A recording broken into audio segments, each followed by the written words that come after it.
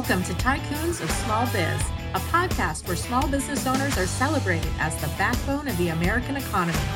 Each week, we introduce you to tycoons who share their stories and advice so that small business owners may learn from their experiences. Tycoons is powered by Backbone Planning Partners, FinTrepid Solutions, and Pivotal Advisors. Join us now as our hosts connect you to today's tycoons. Good afternoon, Tycoons, and welcome to today's episode of Tycoons of Small Biz. I'm your host here, as always, Austin Peterson, coming to you from lovely Gilbert, Arizona.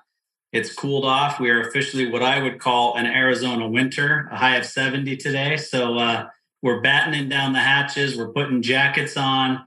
It was only 39 when I went for my run this morning. So it does actually get quite cold in the mornings and overnight, but it's a great time of year. Spent the weekend in Sedona with my wife, did a lot of hiking, did some off-roading, did some mountain biking. It's a great time of year to be in Arizona. So we live for this. But if you're listening to this podcast for the first time and you're wondering what it is we do here at Tycoons of Small Biz, we're a podcast that's put together for small business owners by small business owners. And literally what we do is we interview a new business owner every single week and allow them to tell their story and talk about their successes, talk about their failures, talk about things they've learned along the way so that it can benefit other entrepreneurs and other business owners that are either aspiring to start their own business or currently own their own business. So with that being said, we definitely have a tycoon of small biz on the phone, on the program with us today. We've got Dustin Carrion with COI Holdings coming to us from Newport Beach, California. Dustin, welcome to the show. Hey, how you doing, Austin? Great to be here. Yeah, 39 in Southern California is like below freezing, so that's pretty cold. But hey, I just wanted to thank you for the opportunity to be on the podcast. I've listened to it quite a few times. I really appreciate what you and your partner, Landon, do for small businesses, and also your practices, what you do for small businesses. Really appreciate it. An honor to be here.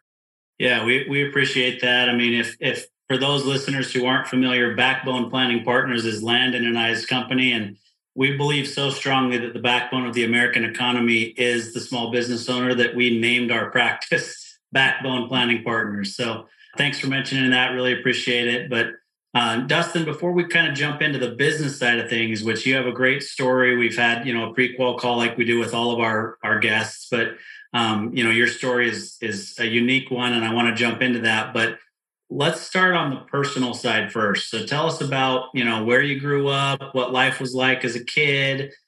Are you married today? Do you have kids? Did you go to college? If so, what did you study? Those types of things. So what would you like to tell us about you personally? Yes, absolutely. Yeah, I grew up just right outside of Los Angeles. Both of my parents were kind of blue collar workers, right? Well, my mom was stay at home, but she eventually worked and got away from us, myself and my two younger brothers. So I'm the oldest of three.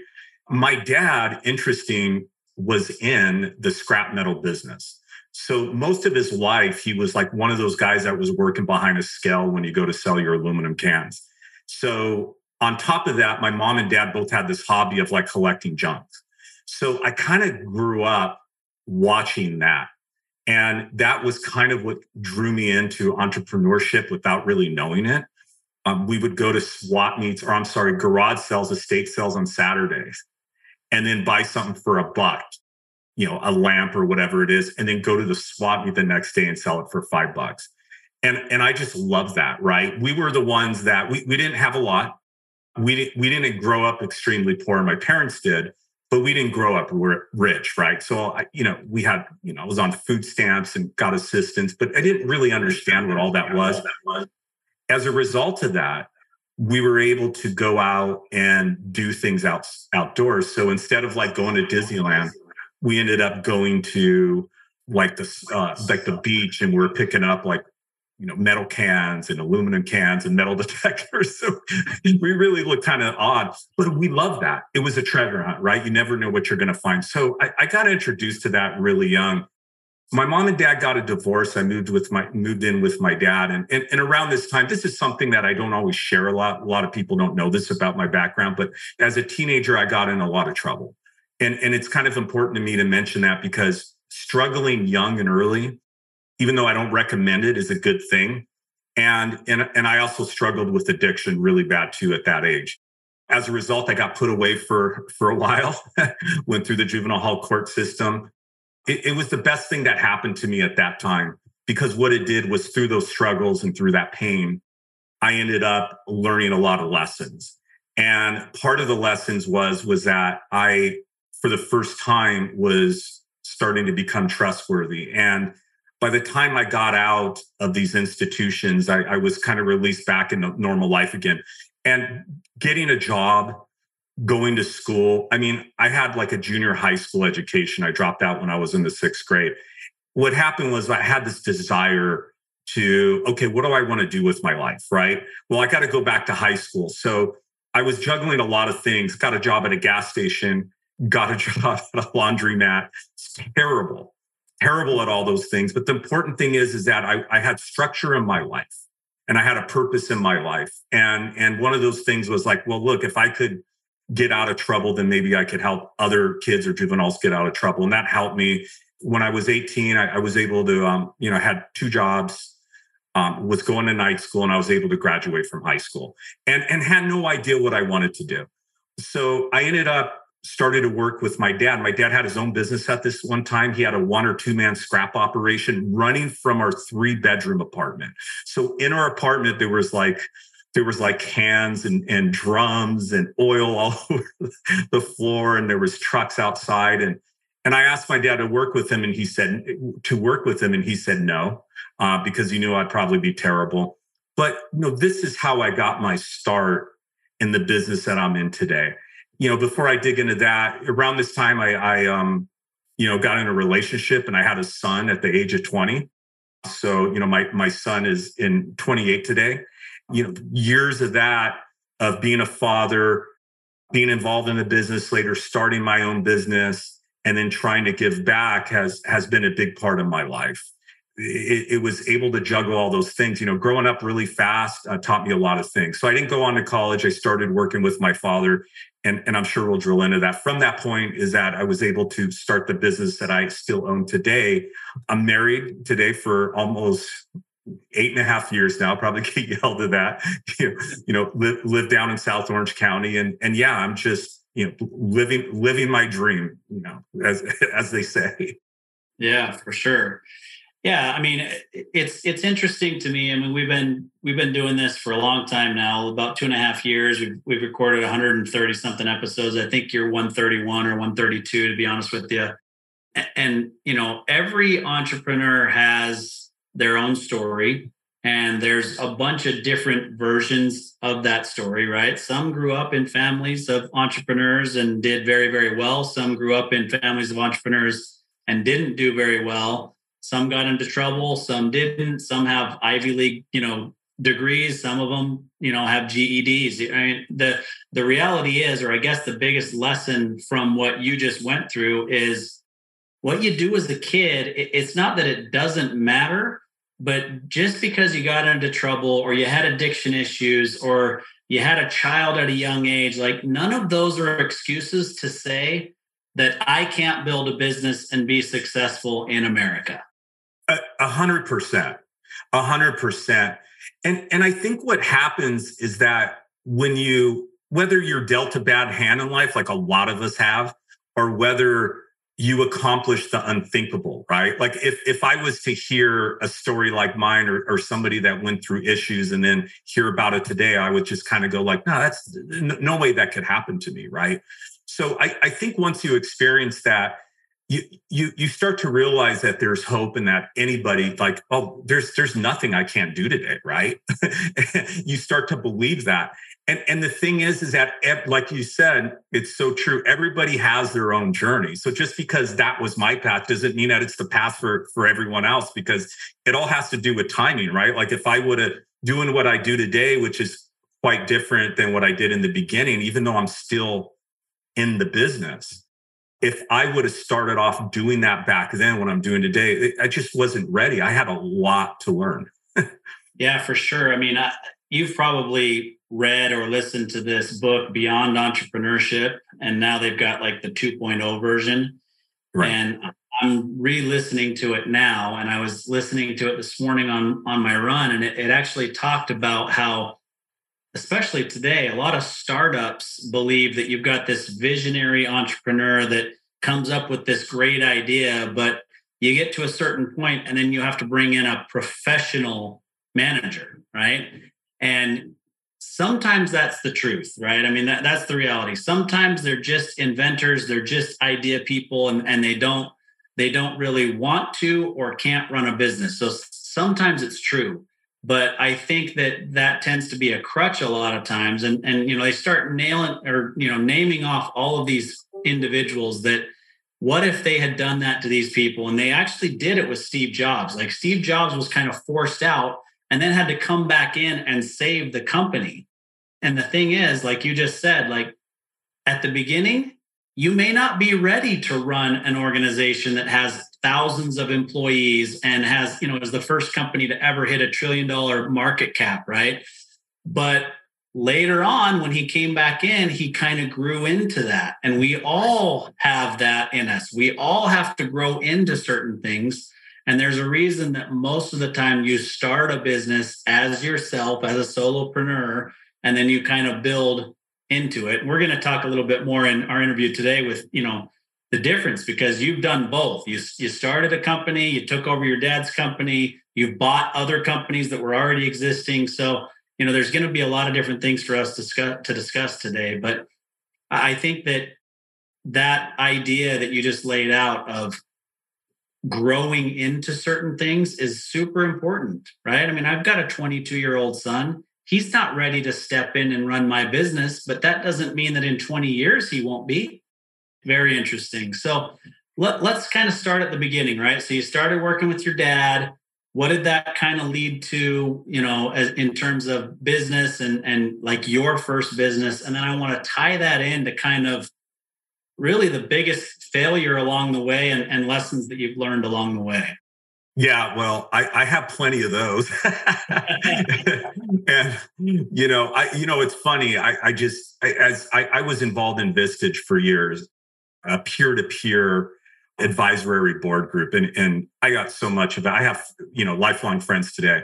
And one of the things, and again, I don't want to get too far off what we're talking about, but I remember one meeting, we went around the room and the question was, every CEO had to basically say, if there was one, what is the one truth that my employees have no idea, right? Like, if I was to tell my employees one thing, and the common answer was that my employees don't know the fact that I don't know what I'm doing half the time, and that's really what it is. And that ties into that when you start your own business, or when you start off, even if you're just working for somebody, like I did with my dad in the beginning, when you're young, you have no idea what you're doing.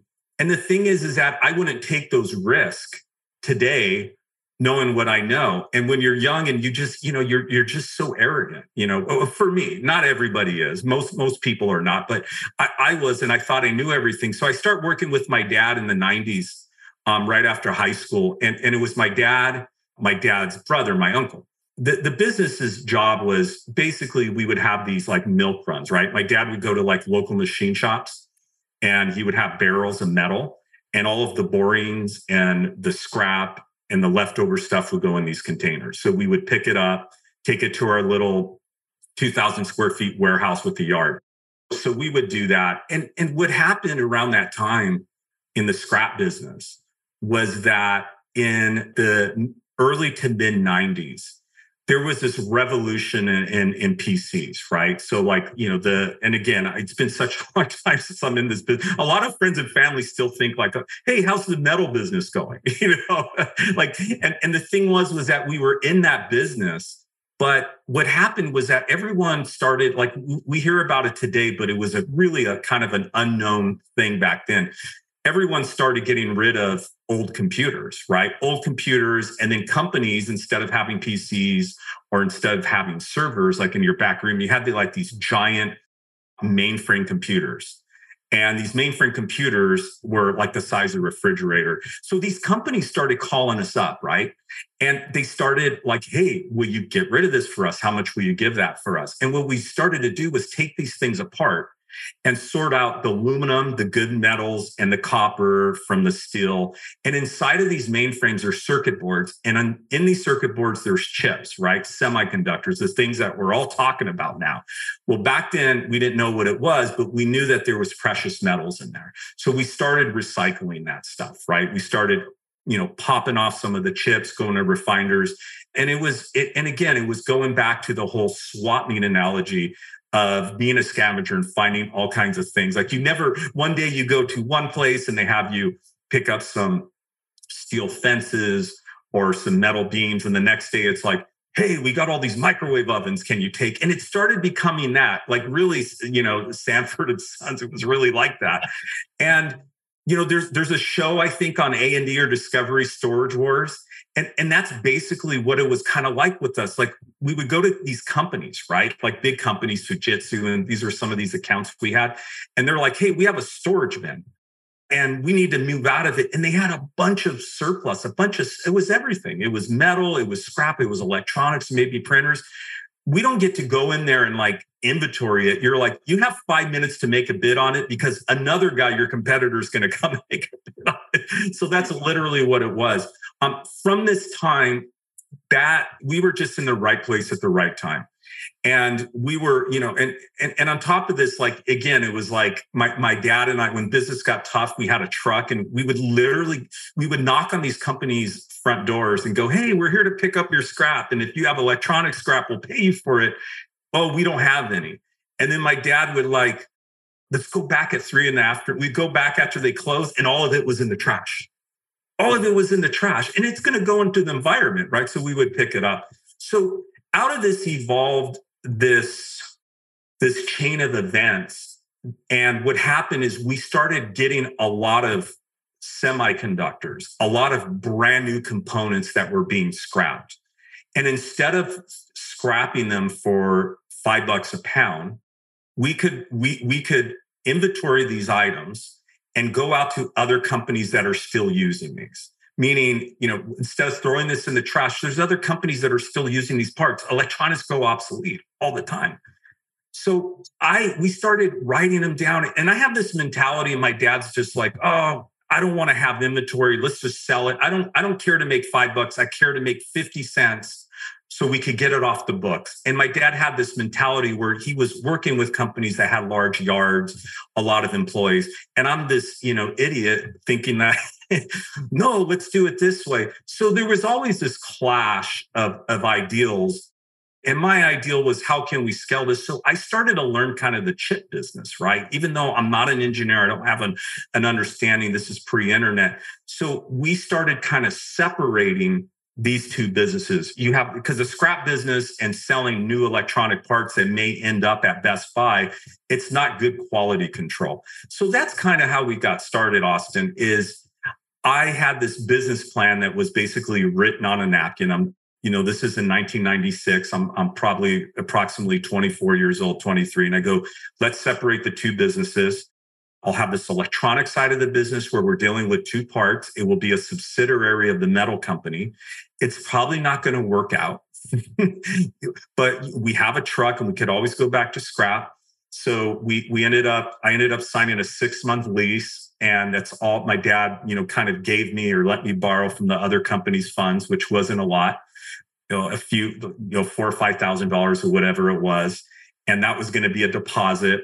And we'll just sign a 6 months lease so we could get out of it and leave and go back to the old scrapyard. And that's pretty much what happened. And then at that first year or two, the whole chip business just started going crazy. We kind of evolved. We upgraded to a 1,200 square feet building to like a 2,800 square feet building. And then we outgrew that. And we just started buying. We started going to other companies. I started going all over the country. Started going to big defense contractors like Raytheon, Lockheed, IBM, Motorola, and we started buying truckloads of material. And we started keeping the good things that we know we could resell, right? So I would look at chips and go, we're going to pay 5 cents on the dollar, but maybe 5 years from now, somebody may use this. And we would put it into stock. We would put out catalogs, and then we would scrap all the rest of the stuff. And I'm kind of a hoarder. So when you buy something for 5 cents and then you sell it for $5 later, you start thinking everything's going to sell. So you have to kind of know what you're good at and so that's kind of how it started, and it evolved this whole thing. And then around the 2000s or so, things just started going crazy, and kind of where I'm at today. I won't ramble on too much longer, but what ended up happening with the scrap company and the company that Freelance Electronics, the company that I still have today, is in 1999, probably the most challenging thing that I ever went through emotionally, business-wise, is my dad got diagnosed with cancer in his 50s, and right in 1999, and it became apparent pretty early on that it was going to be a very, very difficult thing for him to beat. So it was tough. We had these two businesses.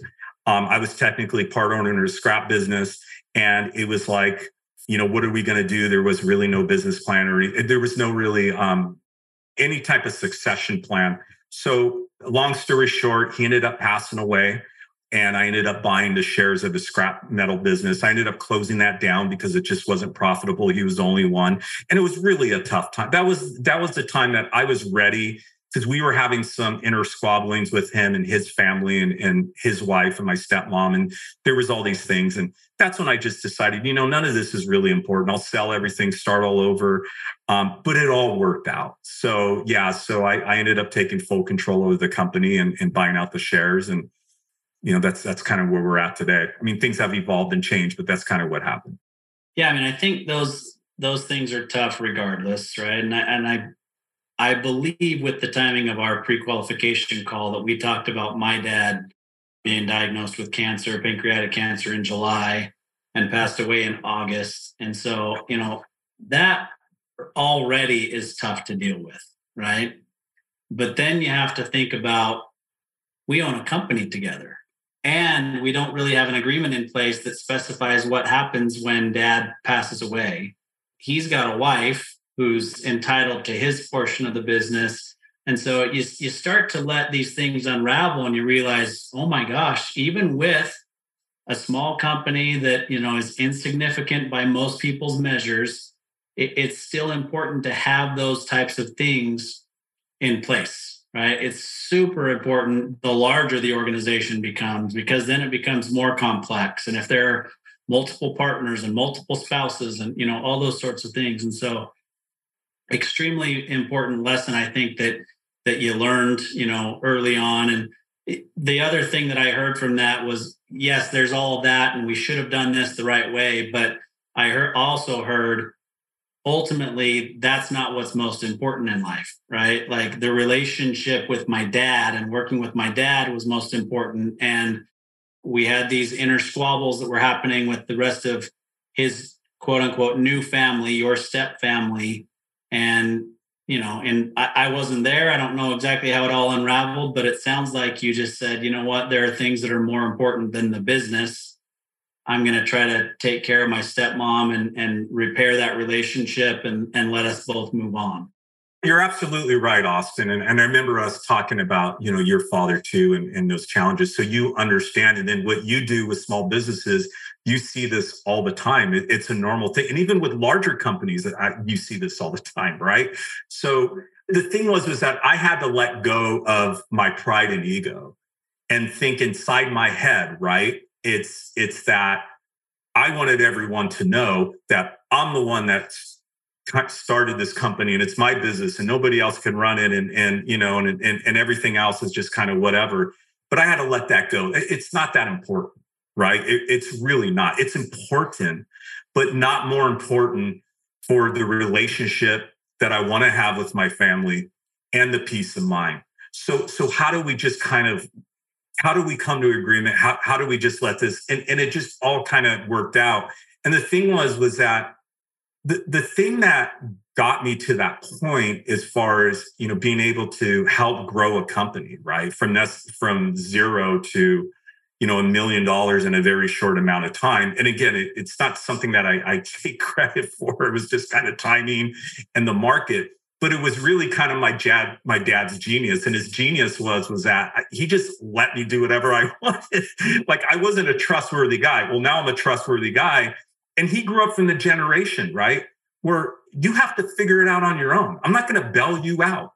You lose money, I don't want you to lose money, but you make a mistake, you're going to figure it out. If you have issues, you're going to figure it out. And it's a family business in a sense where, yeah, I'm the shareholder, but I have a brother, I have an uncle, I have another brother, and that's not easy, right? You're having to like be nice and try to do the hard thing, but there's arguments going on, there's tension, coffee, things being thrown around the office, and it's like, I got to run a business here. We're a family and we have employees, but I'm running a business.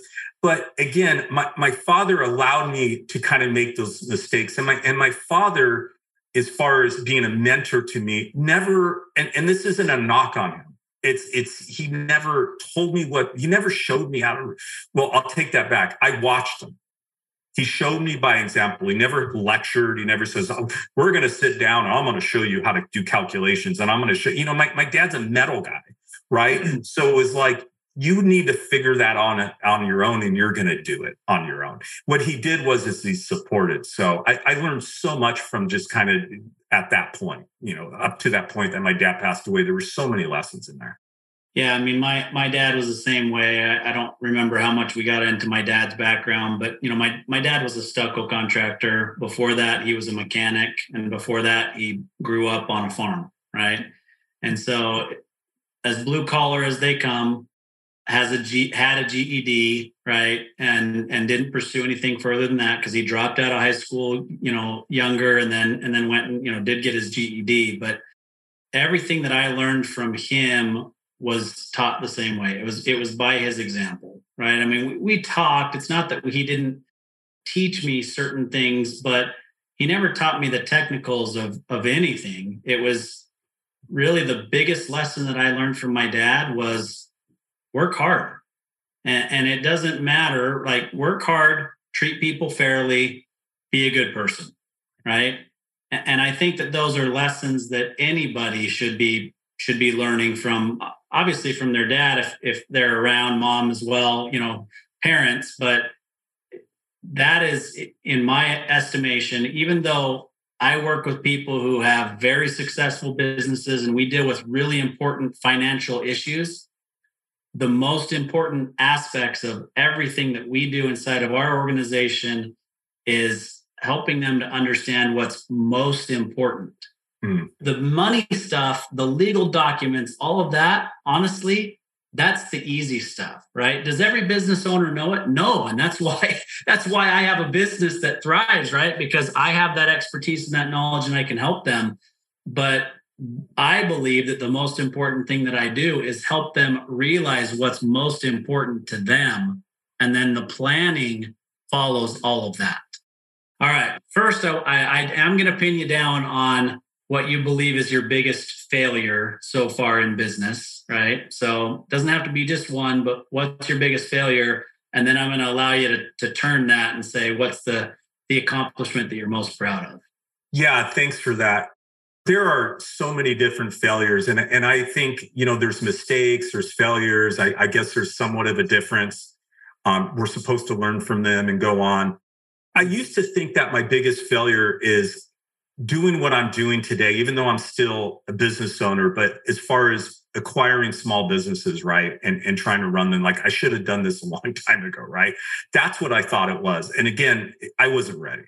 So it wouldn't have mattered. But I would say one of my biggest the one that stings, the one that I constantly rub my nose in front of people to remind me is really, I would say it was probably about 8 or 9 years ago.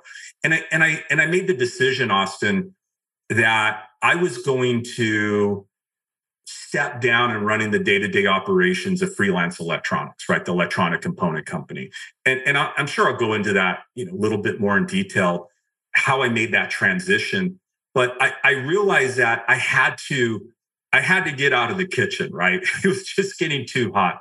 I realized that I had a lot of weaknesses that I wasn't able to overcome. And I just wasn't a real good operator anymore. And I don't mean that.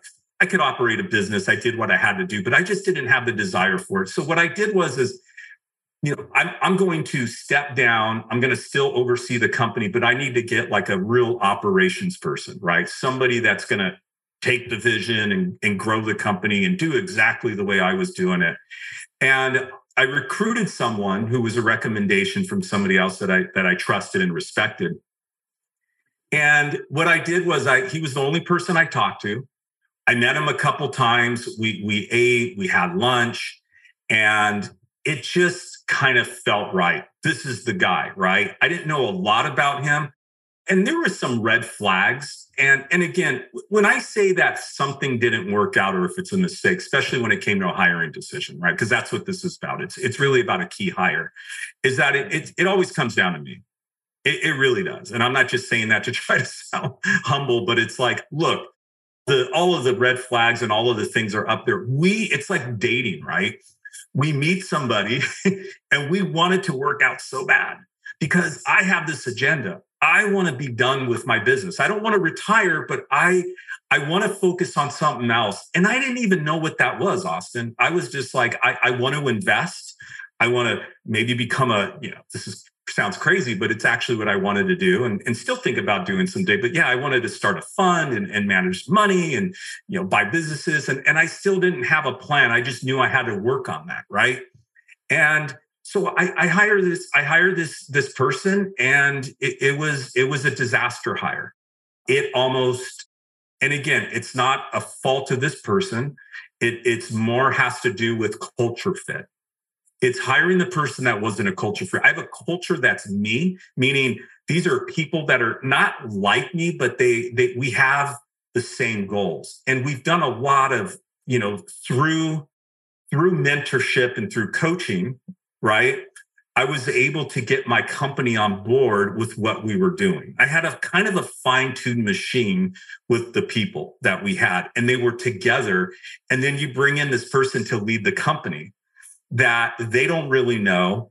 And this person just wasn't a good fit. And it almost destroyed the company. I had several people leave after I had one key employee that ended up coming back, that's still with me today, ended up leaving later on after that. There was mistrust. I had to go back in there and fix it. And I had to really go there and apologize because this is their company as much as mine. I'm not there all the time. This is their company, and I'm bringing somebody in that does not meet the culture. So I really had to, what I try to do today is hire slowly, take my time, make sure that the person fits our culture. And it's all about culture for me, right? Having the right people. You talk about integrity. That's what my dad was all about. And that's one of the most important things. And this person didn't fit a lot of those, but this person probably fit in other organizations that worked out well.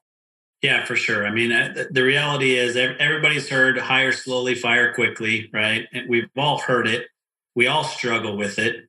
We all make hiring mistakes. But what I heard you do, and I don't think that it was just, feigned humility, is you took responsibility, right? Because it was ultimately your decision. Just because he didn't fit with the culture doesn't mean that he's not great at what he does. It just wasn't the right cultural fit. And that ultimately comes down to you. And we've literally had this conversation recently with a client where I had this controller that did this, and I had this general manager that did this. And okay, great. They did do those things, but ultimately that's your responsibility. You can't just completely take your eye off the ball and trust that they're going to do things the way that they need to be done and then just blame them. And now he's, they're gone. He's having to jump back in, much like you had to, and kind of fix it and then try to do it again the right way the next time. Yeah. I want to jump in here because you said something that touched on an issue or an obstacle that we're dealing with right now in one of my companies. And it's the fact that we think, and when I say we, I'm talking about myself too, but I see this all the time. We think, Austin, because we delegate, Delegation is the key, right? We hear about that. What's the key to growth? What's the key to success? What's the key to try to scale in your business, right? And it's delegate. And it's so hard for us, right? Like we're all crazy to want to be business owners. Who wants to do this, right? It looks great, but once you do it from scratch, right? Once you start something, it's like, what am I doing? Because it's like, I'm doing everything. I'm here at the office till 10 at night. I got to keep my weekends open. It's all this stuff. So then we're told, well, no, the good news is that you could delegate, find the next you, find the Austin 2.0, find the next Dustin 2.0, whatever. So I'm thinking in my head, I just delegate and I'm done with it, right? But the thing is that, what's that whole thing, trust but verify? It's like delegation means follow-up, right? This is what I'm learning. And we're learning it right now. I teach this to the people in my organizations. It's like, I have to know who I'm delegating to, right? So who I'm delegating to, what is their area of competence? If it's somebody that's an expert in this field, if I am delegating my business to a fractional COO or CFO, right? Chances are that my follow-up is the most important thing with delegate. My follow-up is not going to have to be every day. I have expectations on that. This is what I need you to do, but I can't just expect them because I'm kind of, very protected over my time now. So why do I have to follow up with them? They should know this. But the thing is that everyone's kind of differently. So just delegating and I let go. And that was the thing with business. I don't know if you ever feel like this, Austin. It's like, for me, it's like, okay, I'm too controlling. I'm a micromanager. And then when I let go, I don't care anymore. They think I don't care. So I have to show up. I have to make sure. And that's the thing out of the business owner is that, look, my advice is to everyone out there, and this is to myself also, is that we're not running a popularity contest, right? I'm not here to make best friends, but I'm here to run a business. And the gift that comes out of that, of trying to run a good business, is that you get these fringe benefits. And there are relationships that you get with people. There is the joy of running a business, watching something grow. But it's also, if I do those things, everything else will follow. The money will follow, the growth will follow, and all that. So hope that makes a little bit of sense on the delegation part. Yeah, it makes all the sense in the world, because you're right. You want to let go so badly that you fully let go and you don't do that follow-up that you mentioned. So let's take a quick break. We'll hear a quick call to action for our listeners, and then we'll jump back into kind of what you're doing today and the obstacles that come along with that as well. Hey there, Tycoons. Austin Peterson here, co-host of Tycoons of Small Biz. If you think you have what it takes to be considered a tycoon and you're wondering how you could become a featured guest, please follow and then message us at Tycoons of Small Biz on LinkedIn. We'd love to have a conversation with you to see if it is a mutually good fit, and if so, we'll get you scheduled for an interview.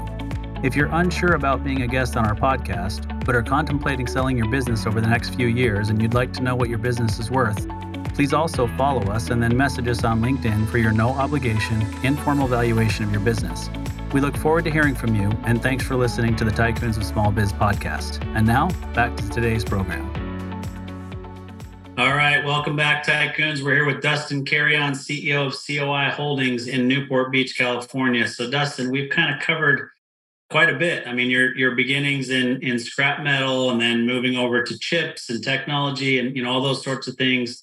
We talked about the struggle of letting go and some of the failures that can be made in making hiring mistakes. So let's quickly talk about one of the accomplishments that you're most proud of. And then I really want to kind of dig into what you're doing now with buying businesses and the different struggles that kind of come along there.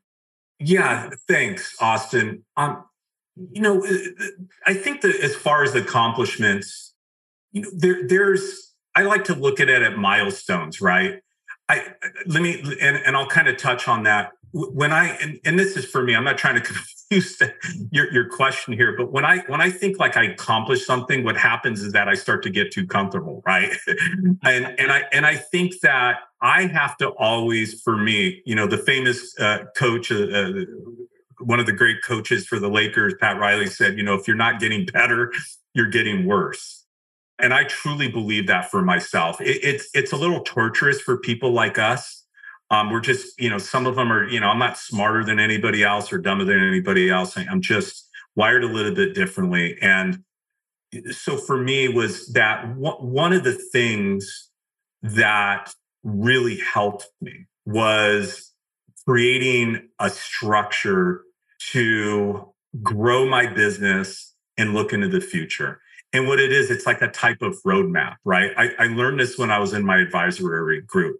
It's about kind of looking outward, right? And looking into the future and saying, what does my company look like? Right? What do I see my company in 4 or 5 years? What is it and I think that what happened was, I'll kind of give you a little story, was that, and this is tying into a little bit of what I'm doing today or how I made that transition. But I think to me, this is one of the things that I'm really kind of proud of my organization and that kind of step. So I was in my advisory board group. And around this time, 2015, 2016 or so, right around the time I made that bad hire, was that I felt like I could do everything I could to grow my business past a certain revenue number, right? At Freelance Electronics, the industry was changing. And I was at this turning point. Either I throw a bunch of money into it and hire a bunch of people and buy a bunch of equipment, and everything was getting technical. So the electronic parts nowadays, there's a lot of testing that goes into it, right? If you're a reseller, you have to test it. You have to make sure that the part works, that it's not counterfeit. There's all these quality control issues that go into this. And I made this decision that, look, I could throw a bunch of money into this, but I don't feel comfortable putting any money into this. So what am I going to do? I don't want to sell the business. It's still generating great cash flow, right? So, my return on investment, my return on assets, whatever you want to call it, was high. So I looked at it like on an Excel spreadsheet, and I says, if I just run out of inventory, I could keep this business going for another 5 or 6 years. And what can I do with these funds? And at that time, it's like, look at what I've been doing the whole time since the time I was a kid is investing, buying something and selling it. Yeah, I know how to talk to people. I know how to sell things. I know how to organize. I'm very focused at times when I work on goals. But it's like, what is it that I'm really doing? What is the business I'm really in? We really don't ask each other that, right? Like, what is the real business I am? Well, I'm in selling parts. No, I'm not. I'm in the business of buying something and trying to resell it and make a profit, right? So it's at this time that, I got this vision. I started reading. The thing that changed my life was reading a Brian Tracy book. I was in San Jose in the airport. I pick up this book. I'm a reader today. I wasn't an avid reader back then. I was reading like stupid stuff, but then this book just kind of changed my life. It was the road to wealth, so the way to wealth. And all that I got from the book is that, look, I need to get a plan together. And I need to have a vision for where I want to be. And I need to improve on that all the time. And it's at this time that I really heard about Warren Buffett. I heard the name and I started studying him, reading everything on him. And I started learning more about business from him. And one of the things is that, what is it that makes a company great? Right? What is that one thing that is good in a company that I didn't really know anything about, right? And it was about, what is its area of competence? What is the one thing that company does great? And what is its competitive advantage? What is the moat in that business? And I realized is that if I can't figure that out, then I got to do something else. And I couldn't really figure that out at my company, which I still own today. It's not a knock on this company. It's still doing pretty well. But at that time, so that's when I came up with this thing, kind of like a mini Berkshire Hathaway. I put it on paper and I put holding company, which I didn't have a holding company. And I put Freelance Electronics. And then I put all these other companies underneath and the synergies and who's going to manage them. And then with the cash flows, what I'm going to do. And it was just like this, it's kind of a joke. but I kind of wanted it. And then at that time I had a business coach, and, her name's Linda, and, I love her to death for this. She goes, "You're going to share that in your group." And I'm like, "I don't want to share this. It's not real yet." She goes, "No, you're going to share it."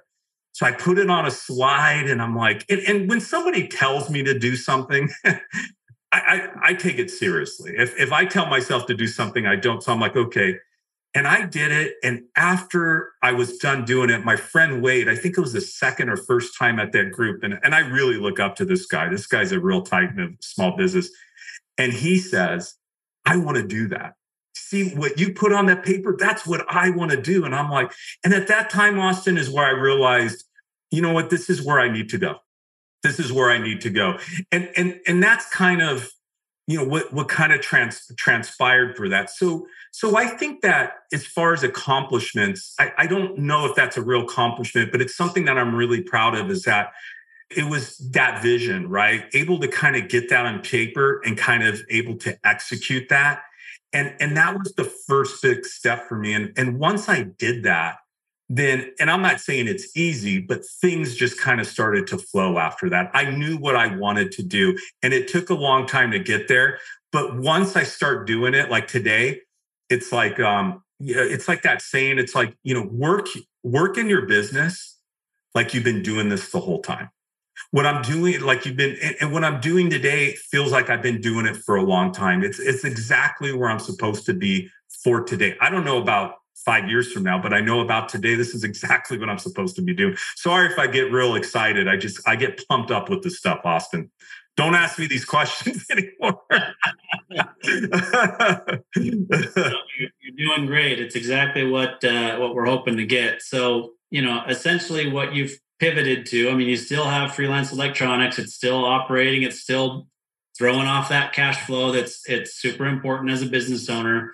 But you've taken that cash flow and maybe other dollars, you can talk about that, but you've decided to form a holding company and go out and buy existing businesses and then help manage them, grow them, and then sell them? Or is it a buy and hold operation that you've got going? It's a buy and hold forever. It's a buy and hold forever. And I'll tell you, Austin, like I could go in a little bit in some of the companies, but I could tell you about, well, let me just back up. So we have a total of 4 companies. 3 of the companies we acquired in the last 5 years. So my first actual acquisition, like buying my first business is a company, owner founder. It's been around for, since the 70s. And the company is a distributor of aerospace and defense hardware, right? So fasteners is really their main business. And they not also sell to companies that are dealing with aerospace contractors and defense contractors, but they also sell a lot to companies that manufacture medical devices. So one of our biggest accounts is a company that manufactures and assembles prosthetic legs. And they're a big player in the Olympics. So anything with athletics, those are our bolts that you see on those. So it was really kind of an interesting thing. And this is a business that I kind of knew a little bit about, but nuts and bolts always scared the heck out of me. And look, it's like understanding businesses. It's like one of the things that I learned most about investing in Warren Buffett is that I'm not smart enough to predict the future, right? And just because the past was good doesn't mean that the future's not going to be good. But I know that nuts and bolts are not going to change because of Facebook or Google or Twitter, right? They're not going to go away. It's boring businesses. And it was a small enough business where I was just like, wow. And I was looking for a very short amount of time, and this business just kind of fell on my lap. I went out and I started looking on the business forums, found a broker. It was close by. I kind of thought I could understand the business pretty well. They didn't call me back. I kept calling. I have to buy this business. I mean, of course it has to make sense, but I knew, Austin, that I needed to get this one. I think I could run it.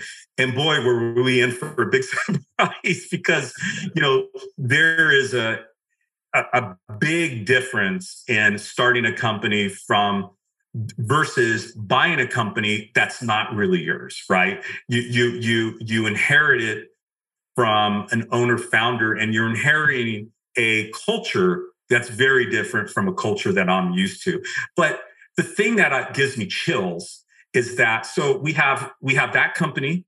We also have another company that we acquired 2 years ago in the state of Washington and in the Seattle area. And what they do is they're just an old school, run-of-the-mill distribution company, delivering company. We service like companies that manufacture food processing equipment. They make trailers. Other companies make trailers. They make fences. Another company makes espresso machines for Starbucks. And what we do is we do what's called bin stock and VMI programs. So we refill their shelves. If they need nuts and bolts, we put nuts and bolts. If they need PPE supplies, we give them PPE supplies. If they need whatever they need, we'll find it for them. And it's a good run-of-the-mill company that's going to be around. And I inherited the staff there. It's just so great. They're just like the textbook culture. And then we have a company that we acquired last year in the Los Angeles area. That's, our biggest acquisition so far. It's a decent sized company for us. It has approximately, I think we're at 20 or 21 employees at this time right now and growing, but they're primarily in the rivet and fastener distribution business in Bolton. They sell to aerospace, defense, airlines, business jet companies that manufacture and maintain. And they're one of the bigger suppliers for a specific type of rivet on the West Coast.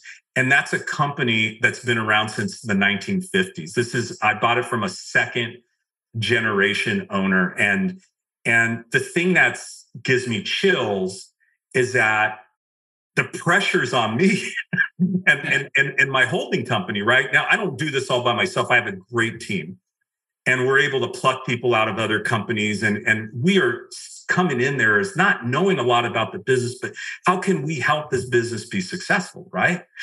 What is it that we do? So, we have like this 90-day plan, and we go in there and we just try to understand the business. And it's tough because, Austin, they're not going to trust us. They're going to, they don't know if we're going to liquidate them or sell them. They have no idea for that. So we're actually there to help them, to work for them. But yeah, the pressure's really on. And, God, hope we don't mess this up. But the thing is that the reason why, the main difference, and I could go in this, I could drill down on this if we have enough time, but the real main difference is that, you're dealing with a company that's been around for a long time, that has a seasoned staff, that have usually been with the owner for the long time. And the reason why I'm so attracted to this is that I cannot create this kind of business on my own. I could put together millions of dollars somehow, and I can't. Those accounts that they have, those OEMs, those companies, they've been selling to for 20, 30, or 40 years. They have quality procedures that I cannot replicate. They have staff that have been there for a while. I cannot go in there and get it. These are sticky customers, and these are industries that are probably going to be around for a little while.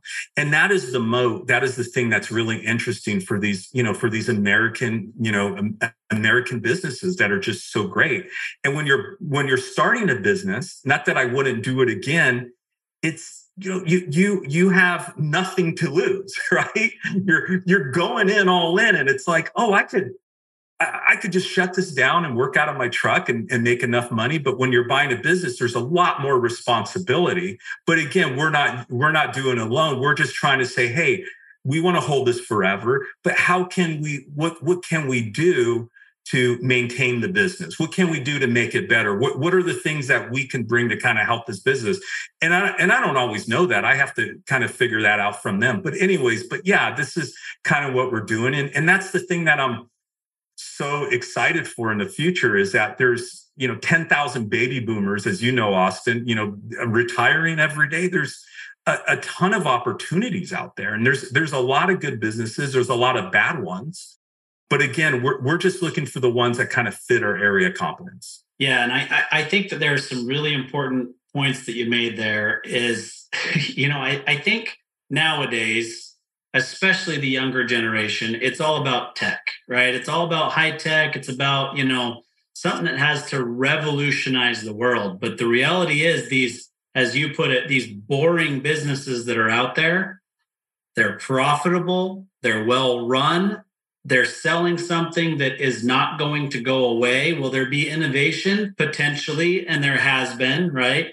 But it's things that aren't going to go away. I mean, you talked about rivets, you talked about nuts and bolts, and now I'm going to forget what the last one was, but they're all those run-of-the-mill, really boring businesses. And one thing that, I've got a really close friend of mine lives just a street away from me at my house. He is an entrepreneur, has been his whole life. And we talk constantly about the fact that things that make us successful, and we're not the most successful people out there, right? But we're successful in our own right, is that there's nothing that is beneath us, right? Like some people believe they don't want to get involved in a nuts and bolts business or a scrap metal business or whatever. I want to sell insurance, or I want to invent this technology. I want to do this. But there's great ways to make a living that you can put your head on your pillow at night, knowing that you're doing something that matters. You're keeping airplanes safe. You're helping people build prosthetic limbs. Like there are things that really, really matter in those businesses. And there are quality people that work for them. And you're just coming in and trying to say, you got a great business. I want to maintain the status quo. And if there's something that we can do to help make the business better, then we're here for that. And that's a really powerful story to tell. Absolutely. I think that that's the thing. You talk about passion. I'm not going to say that money was my passion when I got started. This is my belief, Austin. Some people may not agree with this, but if you're passionate about money, you're not going to survive a business. You can't go into it for the money. I don't know anyone. I never did this for the money and never didn't know what really that was. It was just the opportunity that I was given, right? It was this burning desire to want to do something. And I remember making like this incredible sale for my dad. And my dad was like, oh, I don't know if that's going to work out, and, it sounds like me today, right? Like being skeptical on things. And I remember he didn't give me a commission from that. And, we made like this incredible profit, one day, and it was in luck, probably had a little bit timing. The thing was that it was like, wow, I can do this. And it was that feeling of doing that. And that same feeling is what we try to do today in the holding company that we're trying to do, right? Like it's a work in progress. But the thing is that what I'm really passionate about is trying to unlock, like if you're an investor, it's a zero and it's a zero-sum game in a lot of cases. I got to find that one thing that other people don't see. I got to look for that opportunity in something. And what is it in that company, right? What is that hidden gem that other people don't see? And sometimes it's talent. It's like, look at this person in the warehouse, right? We find people all the time. And again, we're just kind of starting off. I feel like I'm still kind of a rookie with this. That's the great thing is that I'm passionate about learning that there's so much more to do.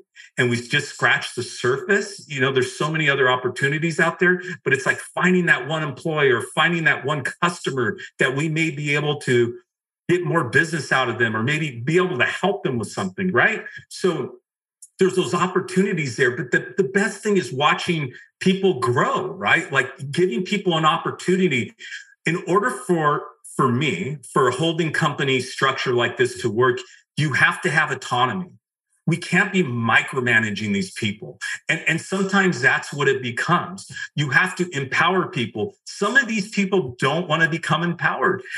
Owners are very controlling and we do everything. And what happens is when you do that, you are not helping your people, you're making them worse. Because if you want a company to react fast to the markets, to react on an opportunity, to get a quote from a customer, not have to wait for the owner. I mean, I talk to owners all the time. That's one of the biggest things I get to do is I talk to owners all the time that are selling. And some of them are very proud that I make all the decisions. I sign the checks. And it's like, great, what's going to happen when you sell the business? Like if you want to get a best value of the company, have it like Warren Buffett says, you need a ham sandwich to run that company. Have it then if you were to go to coma for a little while, God forbid, that it could be able to run on their own. So trying to see how we can make that happen. which is being done slowly but surely, is really the thing that's passionate, because it's really giving people opportunities. And again, Austin, the thing is that, man, this company that I was talking about that we own today, it's been around for 55 years. Like, it's incredible. Like, if a lot of these companies don't have succession plans, if it isn't for people like us, entrepreneurs and small businesses, this company could have easily closed down, and it's a good business. So the thing is that I'm a part of that. Just gives me chills. I'm just grateful to be a part of that.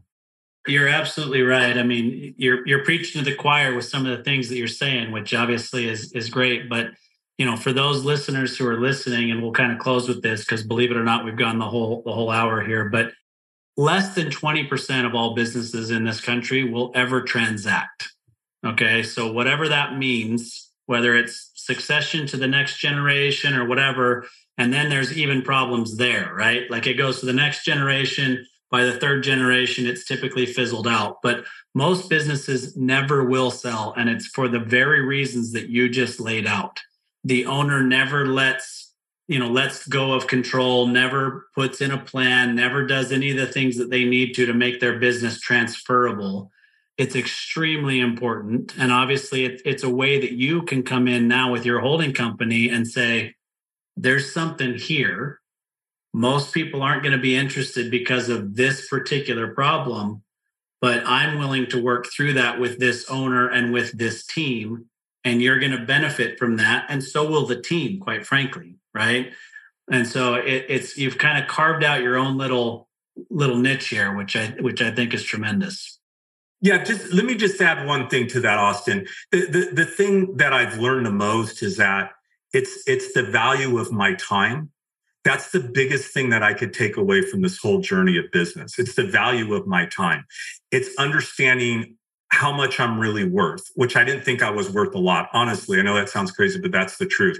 And it's opportunity cost. When I say yes to something, I'm actually saying no to a good opportunity. And with owners, and I've done the same thing, we're too cheap. We don't want to pay somebody to do the things that somebody else can do that's better. So when I figured out how to do that, I'm still learning. When I got the right people in place, now I'm able to work on my business, not in my business. And it's huge. I wouldn't have been able to do that if I wasn't able to get the right people and understand that, I have to say no. Warren Buffett said it, you want to be a great investor, say no to almost everything. And that's a very hard thing to do, because most of us as business owners, we have a hard time saying no. We really, really do. We want everybody to like us. Yep, no doubt about it. Well, let's close with this, Dustin. If somebody wants to talk to you, they've got a business they want to sell, or they want to learn from you, whatever it is, whatever reason they'd like to reach out to you, how do they get a hold of you? Yeah, and I just want to say that I'm more, if anybody wants to talk, not that I know all the answers, you're a new entrepreneur, you want to kind of hear my experience of buying other businesses, I'd be more than happy to help you in that process. I have a Twitter account. I have like 4 followers, Austin. I don't really post anything, but you could reach me. It's Dustin M. Carrion. I'm a little active on LinkedIn, so you could find me there, Dustin Carrion at COI Holdings. My email is dustinc@coiholdings.org. Well, thanks so much, Dustin. Really appreciated the conversation. I feel like we're kindred spirits in a lot of ways, and look forward to staying in touch with you as well. Thanks, Austin. I feel like there's so much more to talk about, but I really appreciate your time. Appreciate being on the show. Yeah, that hour goes fast. We warn people every time, but it's crazy how fast it goes. You've been listening to Tycoons of Small Biz, a podcast for small business owners by small business owners. Join us every Tuesday at 1 p.m. Arizona time for an introduction to another great tycoon. And be sure to follow us on our social media channels for links to all of our episodes and great content.